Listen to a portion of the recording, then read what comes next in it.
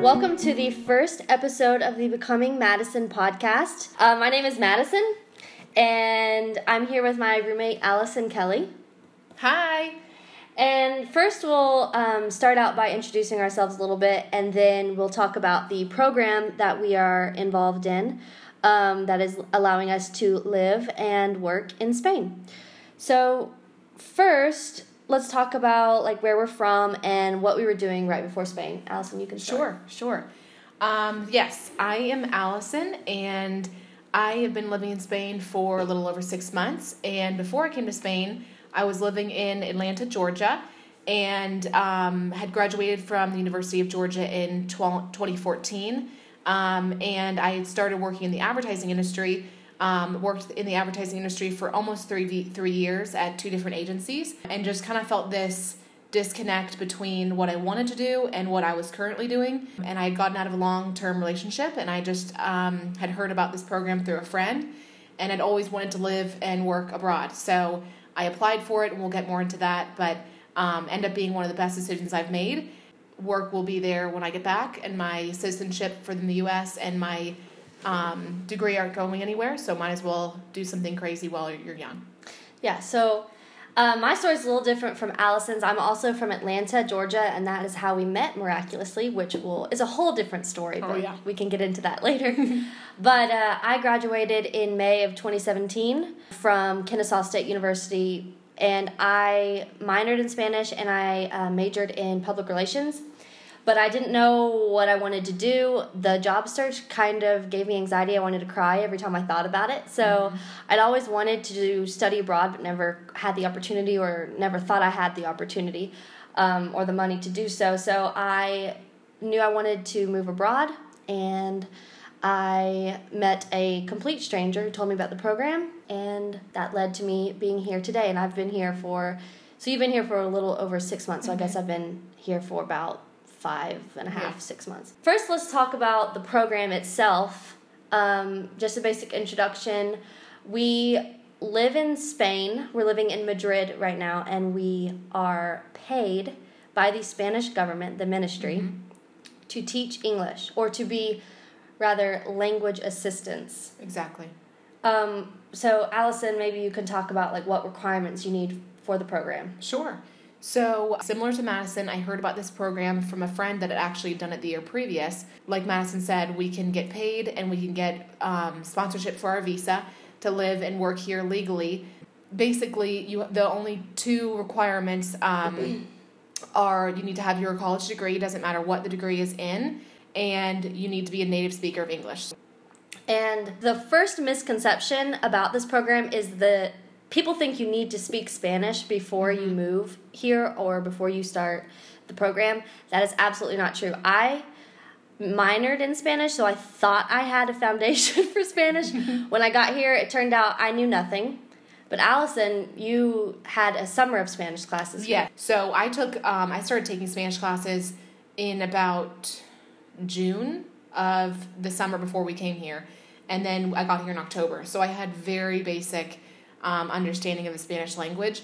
Part of the program, in the instructions for the application, it does say they want you to have a conversational level of Spanish, but there's no real test or any sort of marker that you have to pass. It just kind of asks and hopes that you have a conversation level of Spanish. But on our day-to-day jobs, our bilingual coordinators even said, don't speak Spanish with the children. They really want you to be speaking fully in English to have them really immersed in English. So you really can get by without knowing Spanish if you really don't know any, of course. But, of course, there's Google Translate. We used it every day when we first moved here. So don't worry about that. If you don't speak Spanish, this program is still open to you. It's still an opportunity, so don't. So I know for me, a reason I wanted to move to Spain in particular, I wanted to travel abroad, but Spain in particular because I wanted to learn Spanish.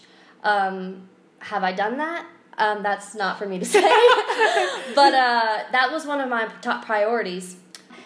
So I heard about it from a complete stranger. I was waiting tables in Atlanta, and she told me about the program, and she was living in Madrid as well. I applied the next week, and 9 months later, I was living in Madrid, so it all worked out. There are a lot of programs. There out there that will advertise teaching English in Spain. One of them is called CIEE. One's called Beta. Another, I don't know if you know of any others.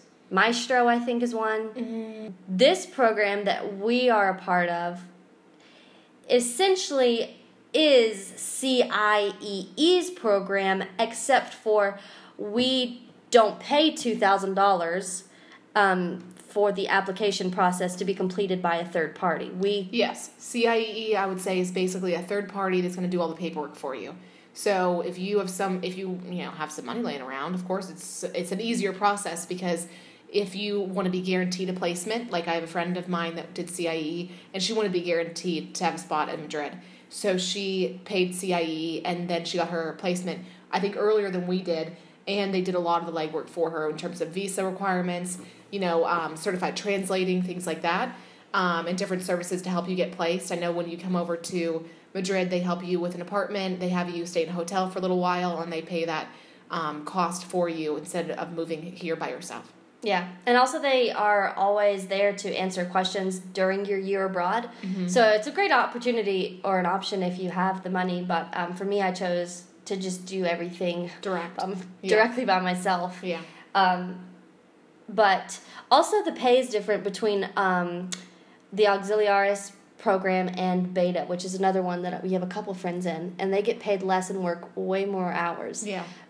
So apart from other programs, for any of these programs, do you need a TEFL, a Teaching English as a Foreign Language certification, or the desire to become an English teacher? I can't speak for the other programs, but I know for sure with the Auxiliaris program, you don't need a TEFL. I do know that you can get paid more in your private lessons if you do have a TEFL certification, because the girl who told me about this program has one from her school in the States, and she can ask for more money with her private lessons. But as far as the programs, you don't get paid more. Right. And I do know that with CIEE, Beta, and the program we're in, Auxiliaris de Conversación, you don't need a TEFL. But and then I get the question a lot, did you major in any kind of education? Exactly. But no. Public relations, and Allison was marketing, so no. Exactly. And then maybe we can just talk about what an average day looks like for us in our schools. Okay, so I work in a primary school, so I'm teaching 2nd, 3rd, and 4th graders. They're age 6 through 10, I believe. And an average day for me, I work in Móstoles, which is about an hour outside of the city center where we live currently.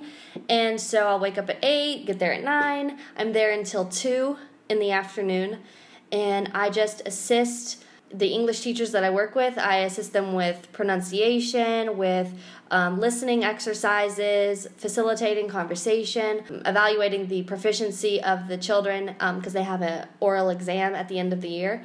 Sometimes I decorate hallways with paper and glue, and sometimes I'm going on field trips. So every day is different, but mainly the biggest thing to understand is we're not the English teacher. We don't have to do lesson plans. In fact, we're told we're not supposed to do the lesson plans because we're not, we're getting paid to just be the language assistant. Even when it comes to certain holidays, too. Like when we're on Thanksgiving, of course, they don't have Thanksgiving in Spain. So, doing a presentation about what's Thanksgiving like in the States and, where are you from and what are some different things that are colloquial to the United States. But, just mainly getting the point across that, you're not an English teacher, technically. You are an assistant. So there shouldn't be questions about, will I have to discipline my students? Will I need to grade papers? Will I need to lesson plan? That shouldn't really be something that is on your radar as an assistant. Really, your main focus is helping them learn the English language. I mean, to just be candid, it's relatively an easy position. But then Allison and I are in primary schools, and so secondary schools, which is our high school, I'm assuming. High school. And then also you can be in other age groups. There's even, when I was applying, it said that you could be in high school and business professionals. Yes. So I can't speak to any of those experiences. I think it's about the same overall. You're just facilitating conversation, helping with exam review. You're not doing lesson plans. So. Right. Anything else you want to add about the program itself? I just want to talk a minute about why we think this program is worthwhile. the reason I'm making this podcast is because I received a couple of messages on my social media from friends from college or high school that said, how are you doing that? I really want to teach English abroad. I'm looking at different programs. What program do you use? So I'm really making this podcast, and Allison's here with me because we have people in our lives that say, hey, I want to know about the program you're in. So this is informational for you. And also I want to encourage people who have a desire to live in Europe but don't know if it's possible for them. And this program is the reality. Like, this is actually a reality for you, and it's an opportunity for anybody, like we said, that has a bachelor's degree and speaks English. I mean, you can do it. Yeah. So for somebody who wants to travel but just doesn't know if taking a year off is a good idea for their career, what would you give them as advice? I mean, I think that's a great question, because I just feel like a lot of people, including myself, like I had mentioned earlier, I was in the advertising industry for almost 3 years, and I'll be honest with you, I was in a really good job. I was working for AT&T. I had gotten promotion, and I just felt like this is what you're supposed to do out of college, right? All this stuff, but I just felt this disconnect, because I felt like you leave college and you have these ideas of traveling the world, or, you know, you've got your degree and you can do whatever you want, and the reality of it is that sometimes you're going to be behind a desk from 9 to 5 or 9 to 7, or, you know, without a lunch break, whatever the case may be. And I was just looking in the mirror one day thinking, I only have 10 days off in the entire year, and a passion of mine is traveling. And I just thought, I'm never going to be able to travel, much less afford it, with, you know, having an apartment in downtown Atlanta. And is this really what my life is looking like, you know? I think everybody has that desire to think, oh my gosh, what a great opportunity. Like, you have, in my case, you don't have a boyfriend, you don't have any kids, you don't have a dog, and, you know, you sell your car and go. You know, if that's really my only big possession, I can do it. And it's reality if you really want to jump full in, you know? And so for me, it was a little scary for sure, especially since I had a good job. But I think it's something that, you know, if you have even the slightest desire to do it, I would say you're not going to regret it. At the end of the day, you don't know if you can come back and do an opportunity like this when you're 20s and you don't have things kind of carrying you down, you know?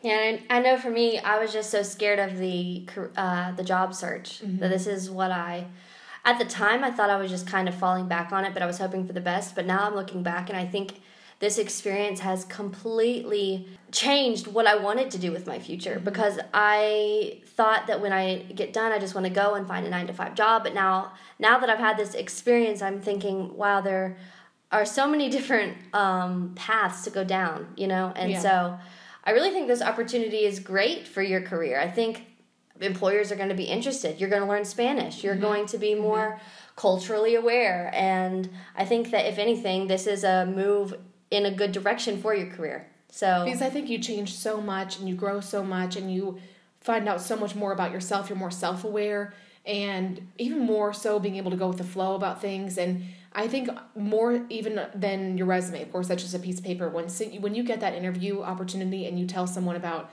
your experience of living abroad and how that changed you, and the way that you've been able to grow and adapt, and really, it's hard. It's not easy moving to a foreign country and figuring this out by yourself.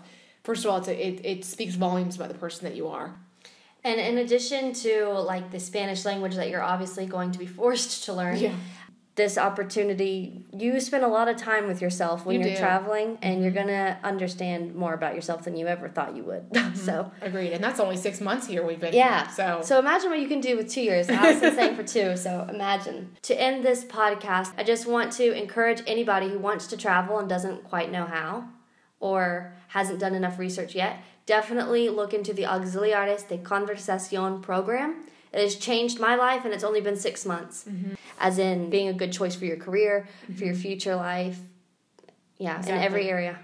And even if you don't want to do it you can do it as, you know, as short as 1 year or as long as 3 years in one community. So it doesn't have to be a lifelong commitment and you sell your soul. You just do it for 1 year. If you decide you don't like it, or if you want to go home, then it's completely up to you. But I think it can only lead to good things for your future. We hope to see you next year in Spain, and we hope you have a stress-free application process. And if you have any questions, you can reach out to us on any social media platform or through my blog.